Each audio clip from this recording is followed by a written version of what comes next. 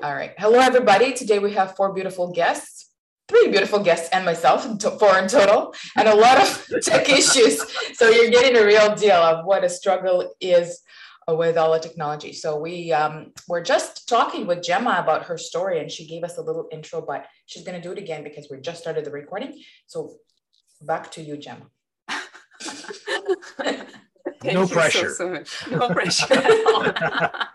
The first one was so amazing. I'm not sure if you can top it, but give it a go. We're all podcasters here who know double take, right? Take three. So we're demonstrating mental health here. Way to go, Gemma. Exactly. All right. Okay. So I am Gemma Serenity Gorokov. I'm a strong and powerful woman, victorious over 15 years of domestic violence, beaten, put down, and raped. All of that ended in 2013, 9 years ago, when I decided to commit suicide to try to put an end to emotional suffering. Emotional suffering is a real thing, and there is a time when you do not see a way out. That was the time I was finding myself in. I didn't see a way out enough to say, you know what, let's call it a life. Let's stop here, jump from the 10th floor of the apartment building and end it all here. Because I didn't tell anybody my devilish plan, because it's totally devilish. It's not real, and it's not healing, and it's not helping. It's not a solution at all. Even though I do understand where you come from when you can think that way or feel that way. I heard God's voice through my bones, because why did I say that? There was nobody around me, but I heard that voice. And that voice told me, of course you can jump. It's going to work, but I'm going to give you the same life in worse. Is that really what you want? And I'm here like, no, I really want to heal, to stop this emotional suffering. It's too much. So the voice ended the conversation by saying, okay, so leave by the door. So I ran down the 10 stories of the apartment building and I ran away. I fled domestic violence. Because of that, I opened myself up for healing. And because of healing, transformation, I met my third, last, and dream husband, Sasha, who is still by my side today. He is uplifting me every single day, empowering me, giving me self-confidence, self-love, self-esteem, and really allowing me to heal all the mental health struggles I went through. And because of that, I am now strong enough to share the mic with other strong and powerful women who also prevailed over some sort of abuse, so that we can together break the silence and inspire those living, struggling through all kinds of abuse. It starts with self-abuse up to domestic violence. There is a plethora of things we can suffer from, so that we may inspire those that there is a life beyond abuse. There is a life beyond suffering. Healing is not only possible, it's available. And I am a living proof of that. That is beautiful. Thank you, Gemma, so much. And the reason why I brought Gemma on today as part of our Men's Mental Wellbeing Summit is because after interviewing probably close to 100 women, if not more, Gemma has a unique perspective as to what can help the men, the other side of the equation of all the women that she's interviewed, how we can help the men, the abusers, because they're obviously also victims. That's the reason why they have a dysfunctional pattern in their relationship. So we're going to get into that in a minute. So I'm going to get Omar introduce himself first, and then we're going to move on to Mike. Please go ahead, Omar. Hey, everyone. My name is Umar Hamid, and my mission in life is really to get people to understand that if we come at life from a place of love, it changes everything. It's just the other day I was playing tennis, and I was being, typical Umar, aggressive, trying to win. And my partner, who's way more seasoned at tennis than me, says, "You're just trying too hard. You're hitting too hard." So I said, okay. So I just dropped down into a place of love, and instantly it seemed like the game just slowed down. I wasn't hitting the ball. I was just guiding the ball. And there was more time to hit the ball because I was fully present in this body. And I think if we can learn how to do that, when someone angers me, I can go from the reaction, the amygdala hits in and I just react without thinking. But if you drop down into love, then that just doesn't happen. And my mission is to teach people not to go, "Julia, I love you," which might be nice, but more so human to human. If I drop down into love, when I do that, instantly my voice gets a little deeper, a little slower, and I get to be fully present in what's around me. And wouldn't that be interesting? It was like, everyone's talking about love's the answer, but it's like, how do you freaking do it? That's my mission, is to show people how to do it. There's a quote from Einstein that I love. It says, I don't care for simplicity, but simplicity on the other side of complexity is a beautiful thing. And I think that's what we need to do, is to teach people how to take charge of their mindset, how to connect with their heart. And that's where you discover the true you. And when you find the true you, then I can connect more completely with Julia, Mike, Gemma, and even people I'm not seeing right now, because I'm fully present and open to that connection. Can I hear an amen? Wow, that's super profound. I'm still trying to absorb it. Amen.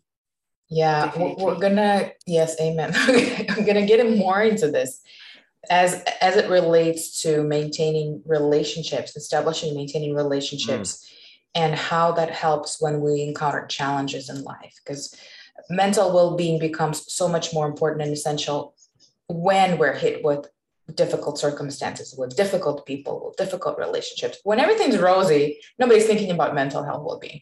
We're all fine, we're all happy, right? There's no depression, There's no anxiety. It's all about dealing with difficult situations. So Mike, please introduce yourself, give us your angle on this. And please unmute yourself, Mike, so that we have a chance to record. As a business strategist and 9-time author and now men's mental wellness advocate, I spent 20 years of my life investing and managing and guiding high net worth families for their legacy and philanthropic goals. I sold that business and moved into coaching and guided families, and worked with people who own their businesses in the ebbs and flows of business cycles and life. And for myself, it was a passionate, purposeful existence, helping connect people's philanthropic interests with what they did every day. And there I found myself after 18 months of a pandemic under some incredible duress, where a simple contract that seemed like the biggest thing of my life, which it certainly wasn't, turned into the biggest thing of my life. And having not had any experience personally with mental illness, descended into a 10-day darkness depression a year ago that, had me contemplating suicide every day. And that moment of darkness was one of the most immense.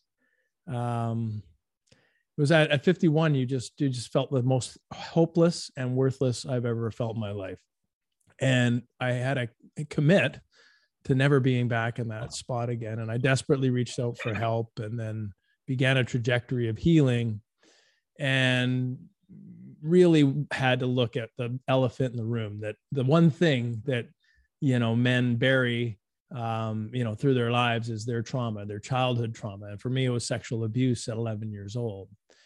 And, connecting, realizing that, hey, that's the thing that's probably connected to everything that's gotten me into this repeated pattern of behavior in terms of my work life and relationships. And, how come I keep finding myself up in this spot again, which is a real common thing with leaders or anybody who's reflecting back, wondering if they have a subconscious pattern that's wired in from something traumatic in their childhood. And for me, it was very clear. And that journey of healing was an amazing thing. I mean, first of all, let's be clear. 3 months, not a day went by where I didn't want to cry or didn't cry. But through the midst of an intense 2 weeks of immersive EMDR therapy, the sun came out. My energy changed. Everything was better. And it was really profound. And it's almost like trying to explain how that firstborn child is to somebody who's never had a child before. You just can't, right? It's just that profound how everything shifted and everything became clear. And so then began my journey of something I call Unlimited Worth, and the new book and a podcast, like everything that's related to it. Is about what is it like on the other side of healing when you've actually uncovered and recovered from trauma. And for me, a couple of key things really stand out. Men in leadership positions versus the general mass of people. The general mass of people tend, when things go sideways mental wellness wise, they lose their jobs. They lose their house, they lose relationships, and the community steps in. And families step in because there's really no choice. When people in leadership are failing, are struggling, are dealing with their traumas, they hide it really well. We create buffers, we have financial opportunities, we have people, we have the ability to hide our secrets for as long as we choose, until, of course, that secret decides that maybe today's the day I kill you. and that's what I really sensed. And so my fascination in my book and my podcast and my new movement, if you will, is really about making sure that we understand that if you have childhood trauma that you haven't resolved, it's connected to whatever you do today, relationships, either business or professional or personal. It's lying in wait. It's got control. You think you have free will, but there's something going on that you're going to acknowledge. And usually you see it in, why does this keep happening to me? Why do these things keep going on? Like this repetition. And as we age, unfortunately, we see that more clearly. And then secondly is men are killing themselves because of these things. Our suicide rates off the charts. 4 out of 5 men kill each other relative to women 40 to 60 years old. We are causing disproportionate harm to the world. Physical, emotional, and institutional. And if you think of a stat being 2 out of 5 men are abused as children before the age of 18, if you consider that that is a reality, and then they bury that secret for 2 or 3 dozen years, no wonder we're having challenges with our culture that is a patriarchal support of violence and aggression and competition that's quite actually unhealthy. And so men have to just have plain spoken conversations about these things. And that's where I come in. I mean, I'm a plain spoken person who is comfortable having this conversation that I buried for 40 years. And when we do that and we acknowledge that everything is connected to it until such time that you become aware and get treatment, that then we can only then move forward, right? And we can start to work on, and I work with leaders in the boardroom, the locker room, and the green room. And that means the people who set the cultural tone, who can change patriarch so that the boys of the next generation, can be better than we are today. Thank you, Mike. Thank you, everybody. I think what I see as a common thread with all of us is we're all mission driven. We've all gone through stuff, and that stuff, once we healed through it, we feel motivated to help others heal through their stuff. And last live panel of experts, we touched on the topic of how many people aren't touched by crap, by stuff, by trauma, by something that happened to them. Probably very few. So every single one of us has people that have not been touched by that feel left out and they get traumatized. So yeah, we find our own traumas. That's hilarious. Yeah, so I guess what I wanted to highlight is that it's amazing how our personal traumas, then victories, then I think we all develop compassion to what we see out there. motivates us to allow people to share their stories, because all four of us have a podcast to allow people to share their stories and to heal through sharing and to learn, to share their tips and strategies with others and to allow others to learn from them. So I think we are, all of us and everybody in the same position, are empowering people in this world to take charge of their own mental well-being and contribute to the well-being of others. So let me just jump back to Umar, because you pointed out to something that is our own responsibility. We're accountable for our state of being, and hence, after we have it under control, we can sort of disseminate that positive energy, that calm vibe to others. So I'm going to give you the stage to talk about that. Then I want to go back to Mike and talk about how the traumas from our childhood then create a pattern of abuse. And then I want to go to Gemma and get her take on all of the women that she's interviewed and her own experience dealing with the traumatized men, right? As a woman in a relationship, dealing with the traumatized men that then bring that aggression that Mike was talking about into that relationship, and how like connect all the dots together. And then we're going to talk about some solutions to the situation, and maybe some strategies and bring more awareness. So go ahead, guys. So what was my thing again? So it starts with us, how we take accountability for our own state of being. And then, you bring that love and that peace to others. So here's kind of my thoughts on the subject, because we're talking about, men and women in relationships. So the first thing we need to understand is that as human beings, we're meaning-making machines. When something happens with a lot of emotion, we make meaning out of it. And the meanings we make are dictated by our beliefs that a lot of them were established when we were kids. So you and I could be at the same situation. We see something that's emotionally relevant, positive or negative, and you would make a different meaning out of it than me because you have a different experience. So we need to realize that we're meaning-making machines. How can we change those meanings? Number two, do not listen to what your mind says. It will lie to you. But one of the things that you should pay attention to is your body. And when you Zoom, this is being live streamed. Oh, thank you. So listen to your body. When you're in a situation and your mind saying, oh my God, Julia looks so amazing. And then my body says, be afraid, be very afraid. Listen to the fear, because your body will tell you the truth. And oftentimes we disregard our body, but I think it's such a finely tuned instrument, and we rely on this way too much. And so what that allows you to do is sometimes I'm with someone, especially in a therapeutic session. And as I'm there, I notice that I'm feeling anxiety right in my solar plexus. And I go to myself, do I have anything to feel anxious about? And sometimes the answer is no. And then I know with certainty the person that I'm with is feeling anxiety there. And then I'll just actually touch myself on my solar plexus and say, sometimes that makes me feel uneasy. And all of a sudden they'll open up because they realize the unconscious mind goes, oh my God, Umar gets me and something's going on. So I think we need to be more present when we're in those situations. And this is just some advice on, when you get into a relationship with someone.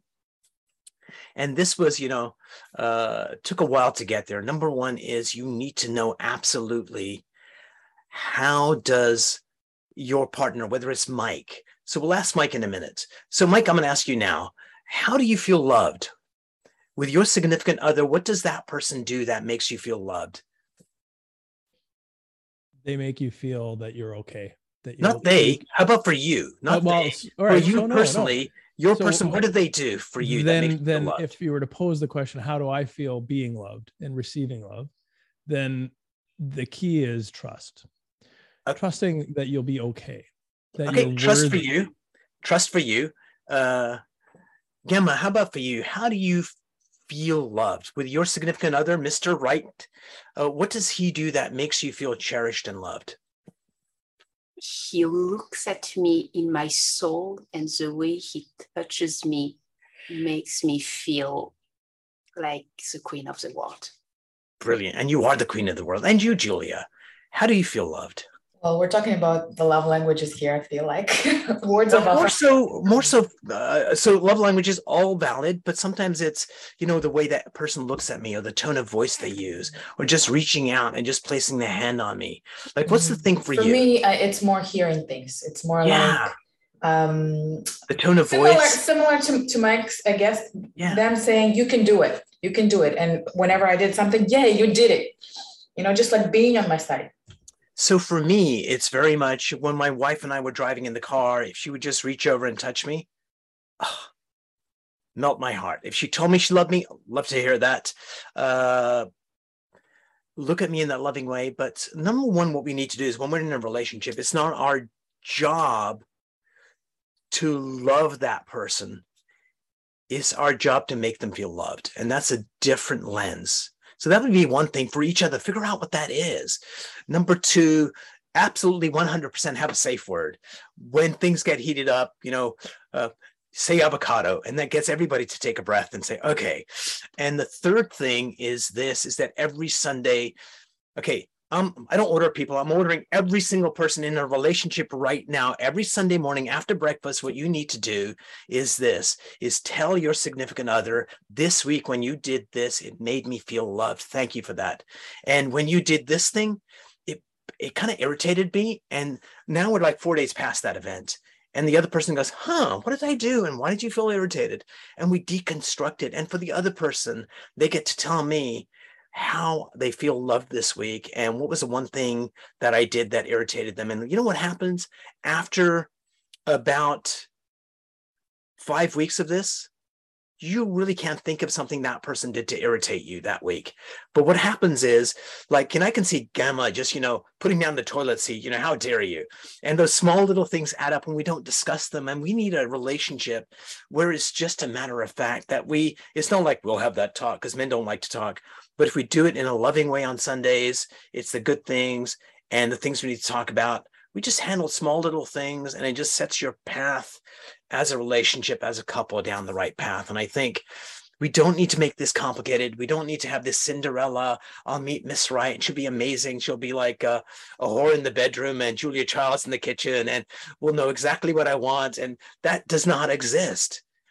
But going on that journey together of caring and connection can take a lot of these issues away. And just to kind of address, kind of go back to Mike's point, which I think is absolutely valid.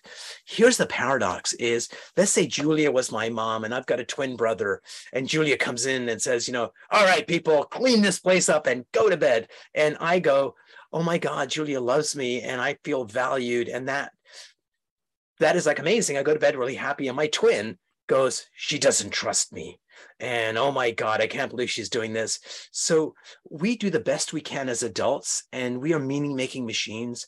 And as all of us are talking about, is change is absolutely possible for you. And the reason we're doing this show today, at least World According to Umar, is that people have a freaking death grip on their reality.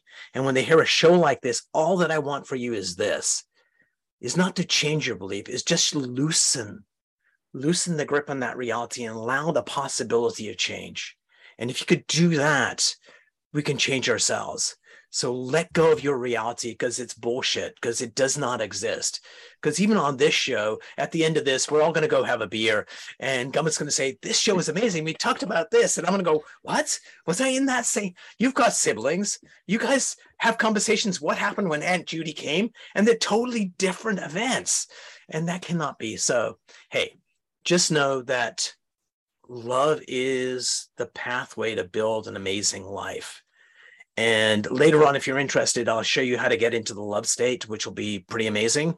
But that's all I wanted to add to this conversation. It's great to have all these different perspectives on the same subject. And all you have to do is kind of like just be open to the other perspectives and kind of go, And before I pass it over, I'm going to tell you something that turns me on. Hot women, and more importantly, is when you hang out with somebody really smart, and Gemma says, I've got this idea. And I go, oh, that's a really good idea, but you can make it a little bit better here. And she goes, oh my God. And that collaboration is magic. And that's what human beings are so amazing at. And imagine if you did that for your relationship. like we've got a good relationship. Let's like workshop making a fantastic relationship. I mean, after this comment, you know what I feel like doing? Is having a cigarette. Oh, having a beer, as you said. All right. Thank you so much, Amar. You brought up a lot of great points. I love how you mentioned that, communicating and explaining to each other what you appreciate, and also building in some feedback into that. Well, something irritated me 4 days ago. So you're not doing it in the heat of the moment. You're doing it calmly. You're deconstructing it if the other person's open to it, hopefully. And then I also like the sandwich approach. You start with something positive, then you insert, we've got to work on this. And then you also finish with something positive at the end, right? So you leave on a good note. Thank you so much for that. Okay, Mike, your turn. If I remember my own question, you probably remember my own question better than sure. Like the question was, how did you get so good looking? I think is what she'd asked. All of you are amazing looking people. And yes, it's a great mastermind today. I'm too young to now play. I mean, too old to now play people's younger selves. So, so much for that aspiration. You asked about trauma and childhood and how it embeds in our lives. And, I want to, defer to Umar's point. And that, an interesting, I was born of, if you will, a business mindset. And I lived and breathed the leadership culture and success driving culture, and that hasn't changed. It's evolved, and when I say it's evolved, it's moved from priorities that I used to think that people were seeking, which was wealth or money, time, and energy, and what was lost in that, and this is what I've discovered over the last couple of years, and even more so after my last year of journey. And that was that these things result in something. Like when we have money stress or wealth stress, and too much or too little doesn't matter, it's all proportionate.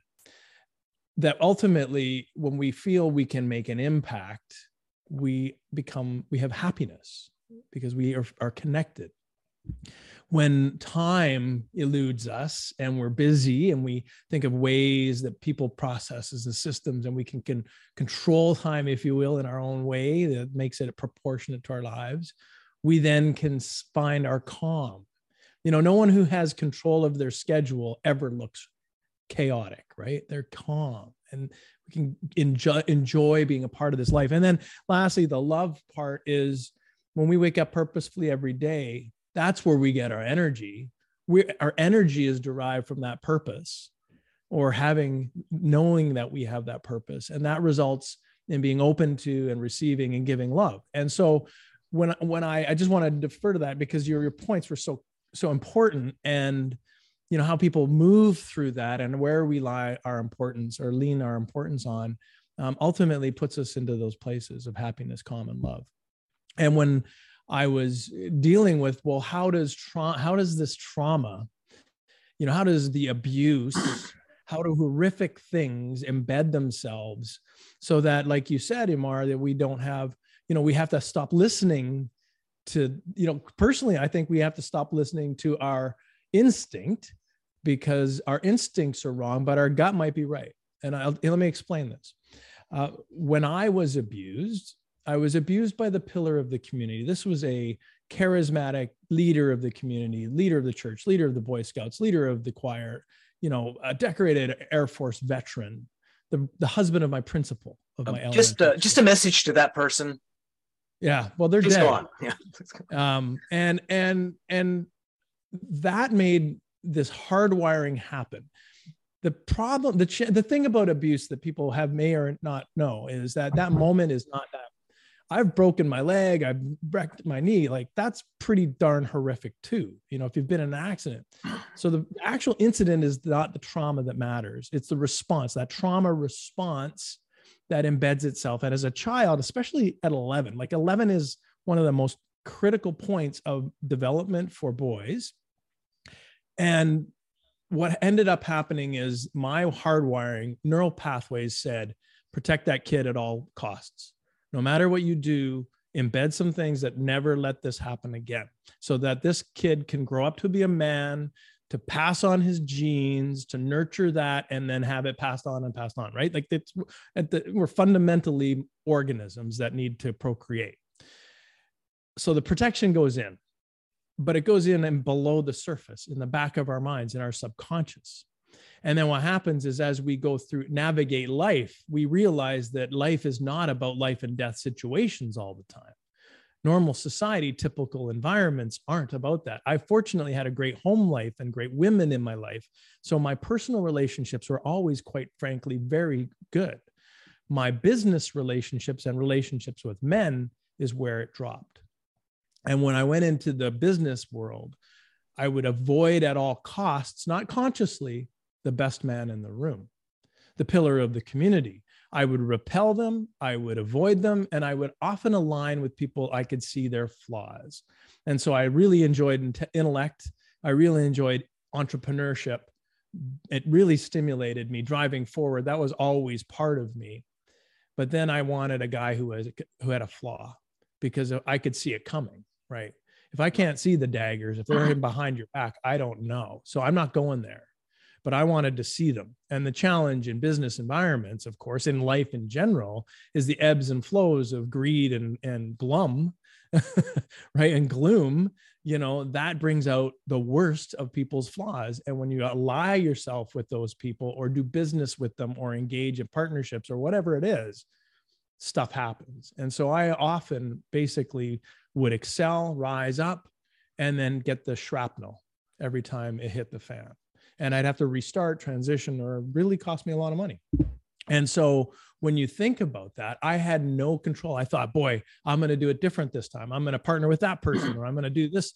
And it wasn't until I went through therapy, through EMDR, through trauma therapy and psychotherapy combined, that I actually understood that there was this subconscious instinct. And that was just one of many that were put into place into my brain that would let me survive, but not really typical, not really congruent with normal living, right? I would be really good in a dangerous situation. I would be survivor, right? And then, the fact that all the motion then comes out of the bad decision-making when you're pushed in a corner, when you feel like you don't have options, all of a sudden, all the fear, anger, shame, guilt, all those things rise to the surface, and you make hasty, bad decisions, whatever it is. And when you've gone through a healing process, there's a disconnect. You disconnect as you rechange, reprogram, and rewire those neural pathways. Suddenly, the emotions that were connected to the subconscious behavior are no longer attached to them. And when we talk about where we get happiness and love from, this is why maybe I stumbled a bit at the very beginning on that question, Umar, is because happiness exists. It's not the antithesis of something. It is just something. Emotions, when they're disconnected from your subconscious, just arise. They become part of you, and they are transient. They come and go. And when you're connected, you have to think of strategies to deal with them. When they're disconnected, they just happen. And we're able to navigate our lives in a way that is safe, trusting, where we know we're worthy and we have value in the community, and we can continue to grow in a procreative way, if you really think about it. So, on the other side of healing, and this is what I really want to get to, guys, because at 28, I really wish I knew this, and we really understood the gravity of what the connection to trauma really was doing to my life, and I didn't know it because I was rising, right? Is that on the other side, it's better. It's that disconnect is unbelievably energizing, and emotions come and go, and you feel every bit of them, and there's no conditions attached. There's no connection to some behavior.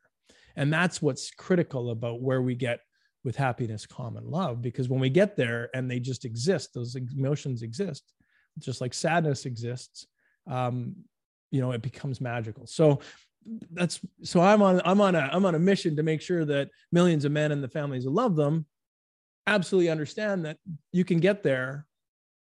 You break your silence, you break your secret, you break the trauma connection, and your life gets better. Nice. How it gets better, who knows? I mean, there's a duration effect to trauma. Sustained, prolonged periods of trauma are just like, I don't know, like, here's an aside. I used to personal fitness train. I came out of university with a phys ed degree, and I worked in pro sports. And I did do a period of time where I was training people who were like middle-aged, now where we are, who put on for 30 years, put on some weight, and they wanted instant results. And so 6 months in, they would go, but it's not all coming off. And I go, well, you spent 30 years putting it on, right? Like, that's not an overnight success. And there is an effect with trauma that is similar in terms of duration of treatment and therapy. Although the first step of disclosure and understanding there's a connection with your family and with a professional is 100% better than the day before. Nice. And then it just gets better. Let me add to that, Mike, if I can just deconstruct a little bit. So, I've dedicated my life to, human beings and what it makes to be a human being. So what happens is we have, could be a sexual trauma, another kind of trauma, or we make meaning out of that event. There's something wrong with me, let's say. And we make that belief, and that belief is literally bullshit, because we have all this other data from childhood where we were amazing, but we've got this belief that is so traumatic that we start collecting beliefs around it to validate. So the way that Gemma's nodding at me, she's not agreeing with me, she's patronizing me, which of course is not the case. But if I had a belief I'm less than, then I make that meaning, which is not the correct meaning, and it strengthens that belief, and we get all these beliefs around us. So if you think of a bunch of grapes, you can envision that, right? What it would be like if I was holding a bunch of grapes, that we've got the stem, and from the stem, we've got these little branches and all these grapes around us. The stem is the core belief, and all those other little beliefs are what we collected along the way, because the last thing we want is for that human being to discover that that core belief was bullshit in the first place. So we stay away from it. And this is what happens. We get this belief and we have it for, let's say, 30 years, and we're trying to get better. And we've got this belief that's sitting all the way up here. But what we need to realize is that it's got 40 years of reinforcement. And what we do typically in therapy is say, oh, that belief's bad. You need to have this belief instead. And this belief is an ether, and it just does not work. What we need to do is to figure out that 30 years of existence has power. And if we could just get another belief that validates the positive intention of the old belief, and we get that new belief, instead of leaving an ether, it attaches to what we've done. So we can transform beliefs like that. And instead of a wish, they become a certainty. And so I think it depends on A, the human being, and B, I want everyone to know that we can go in and we can create transformation really quickly. I was working with a client and she's I got a friend that needs help. She's a commercial realtor. So she calls up and she goes, I've reached this level in commercial real estate. I can't do better. And then I do what Mike says, hey, sometimes, we need to discover, maybe it's a past event doing this. She goes, I know what it is. I said, oh, what's the event? She goes, well, my father started sexually abusing me from the age of 8 to 12. And then he stopped when I, became an adolescent. And recently I found out he did the same thing to my 2 daughters as well. And so the very first session that we did was we said, okay, there's a part of you that wants to build a great life, but there's a part of you from what happened back then and what you allowed your daughters to do that you're not worthy. And there's 2 parts warring inside you. And so the first thing we did on the first session was resolve that conflict, remove that stress. Second session, we looked at the incest and helped heal that. Third session, we helped her overcome the fear. And there's a video somewhere on the internet. Basically, she's talking about, I don't know what you did, but I felt amazing. And one of the things that happened was my kids are saying, Mom, are you okay? She goes, what do you mean, am I okay? No, normally you yell and scream at us. You haven't yelled and screamed at us for like 3 weeks now. What's going on? And so I want people to know that if there was 100 people in the room, me included, and I said, if you were sexually abused, please raise your hand when you were a kid. Most people would raise, and some people would want to raise, but they would not. And I'll leave you with one last thought, which is just, I was working with a client and she said, I was sexually abused, but I enjoyed it. And she felt incredibly guilty that was the wrong thing to do. And it was like, no, your reaction is perfectly natural. It's okay. And let's help you change the meaning out of that event. And if we can go in more surgically, go in to figure out, if we rely on our mind to help us go down to that event. And by the way, there's like a lot of therapies out there and all of them work. You just need to find the right one for you. But if we rely on our mind, one of the things, a superpower that we all have, especially Julia, I can sense this, is we don't use language accidentally. Rationalizing things, rationalize, we all do it. And so when someone's trying to help us, our brain is saying, I don't want them to get to the truth, so I'm going to fence with them and I'm going to send them down different pathways. And I always use the body as the gateway to get down to the core issues. And so if we can get down there, we can create healing. And like I said, there's many healers out there. Go find, and all you need to do is to just have this thought. And I'm going to shut up and go to Gamma in a second. This is one last concept, is that there are useful lies. I think there's a Mark Twain quote. There's lies, there's damn lies, then there's statistics. And I added a fourth one, useful lies. And useful lies are, if you thought just for a moment that I could get over this trauma and get my life back, even if you thought that was total bullshit, it's a useful lie to have. And then when you go to a therapist, that just opens up that little crack that lets you find peace. And Guma, take it away. Thank you, Omar. Lots of great points. Thank you so much. Yes, you, let's give Gemma the stage. We're running almost over time today, so thank you everybody for staying a few minutes longer. So we're going to give Gemma the stage, then we're going to close off. And just before I hand it off, please do support our summit. It's on already. All the information is on all of our channels. So do join. There are lots of pre-recorded talks, and we're going live again tomorrow from 11 to 3 p.m. Eastern. We're going to be on the same Zoom, and maybe we'll do also the Instagram live as well. Gemma, take it away. Awesome.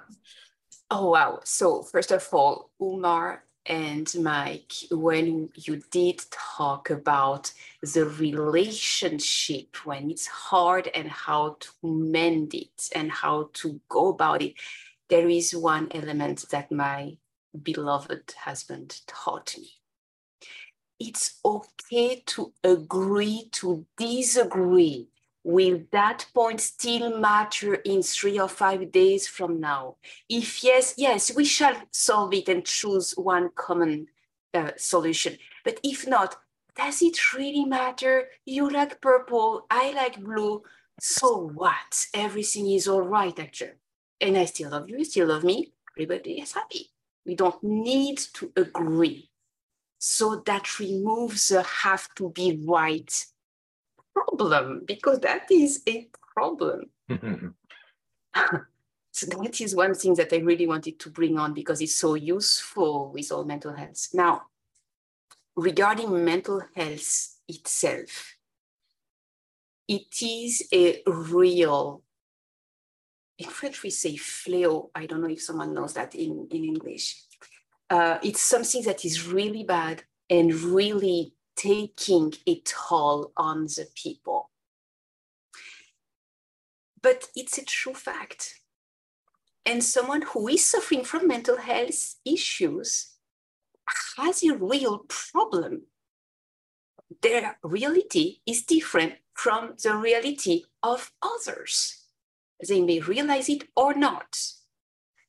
They may know they hurt or not. It's different. So how to connect with someone who has real mental health issues? First of all, you are not obligated. It's not mandatory. That is okay. Leave the pressure off your shoulder. You do not have to. I thought I had to put up with that. I didn't have to. It was a choice. But I did not recognize it was a choice. I thought I had to. And I put up with that for 15 years. Done. However, I learned something. When you connect with your feelings, which sometimes can be rightly impossible with certain disorders. But when you connect with your feelings and you allow the tears to flow, tears become a strength, an asset, a power, a healing, a release.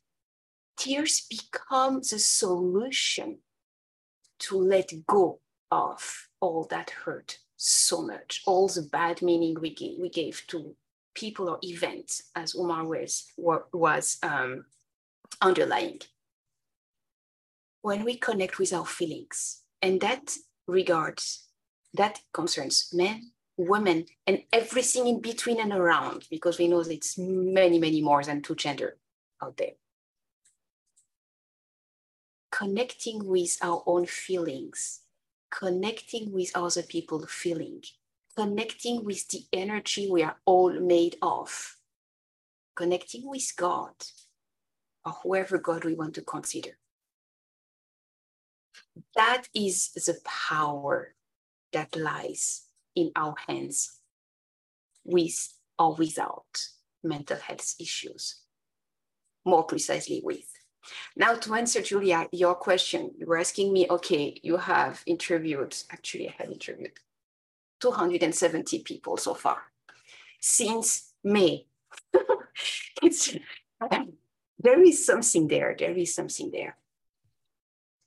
The common thread is the suffering, that the belief that we are not good enough. That is the first base belief that is often just passed on to us as kids. You did not clean your room good enough. You are not good enough. And the meaning is, I am not good enough. I will never get it right anyway. So why even bother? And because of that kind of meaning, we hinder our ability to thrive and to blossom and to be the best we can be. And only when we connect back with our true power, our true essence, we release this not good enough, which is bullshit anyway. It is wrong anyway. It is not true. It's an idea that is not serving you anyway. So when you get that off of you and you come back with, okay, not only I am good enough, but I actually love and accept myself the way I am. And I did the best I could with what I had at that time. It's something that is giving you all your power back. And when you are, I have experienced narcissistic abuse against me, and I realized pretty recently that during 5 or 7 years of my healing journey, I was acting out narcissistically. When I became aware of that, it was oh God, I didn't do that. Oh God, I didn't. So sorry, beyond sorry, but becoming aware, what is what behavior hurts? What did I think? What did I feel? How did I not care? And connecting back to all those emotions and remembering and deconstructing what happened actually. It's like, oh, okay. I was hurting so much. I put so much protection and shield on my own suffering, which was unbearable, that I didn't want to connect with other people's suffering. So I cut even my empathetic ability just to make sure I don't suffer more. And the day I understood that was a problem and I released that shield and I connected, I can tell you I cried for days and days and days and days because I felt the hurt. But then I had a big hope. If I allow the hurt, I will allow the joy. I will allow the love. I will allow the connection. I will allow the union, the real union. And when that happened, the liberation from that moment on is complete. and the true love, where I can also love in return, has started. Amen. Amen. Thank you, Gemma. You really deconstructed the narcissism subject from the point of where it starts, really. It's numbing yourself because of the trauma you experienced, and it's numbing the good and the bad. And it's really being disconnected from reality, not having empathy of others, and trying to patch your wounds by maybe being offensive to others or trying to put them down to feel better. It's amazing. Unfortunately, we're out of time. I'd love to explore the subject, so maybe we'll do a follow-up on this. Thank you, everybody. I will put the information of all of our experts today below each of the videos. They're going to come out on all of our channels. The live on Instagram, please feel free to put the comments below with your own information, guys. Thank you, everybody, for participating and supporting. I wish we could continue and go on. The longer we talk, the more interesting it becomes. So maybe I'll start allowing a longer time slot for these lives. Otherwise, we're going to connect again next week at the same time. And we'll see some of these guys tomorrow during the live segment. Some of their talks are going to be uploaded today. And I think Mike's is already uploaded on the summit. So please do check it out. Thank you again, everybody. And we will see you next time. Thank you, Gemma, Julia, Mike. Cheers. Cheers. Thank you so much. See you guys. Thanks.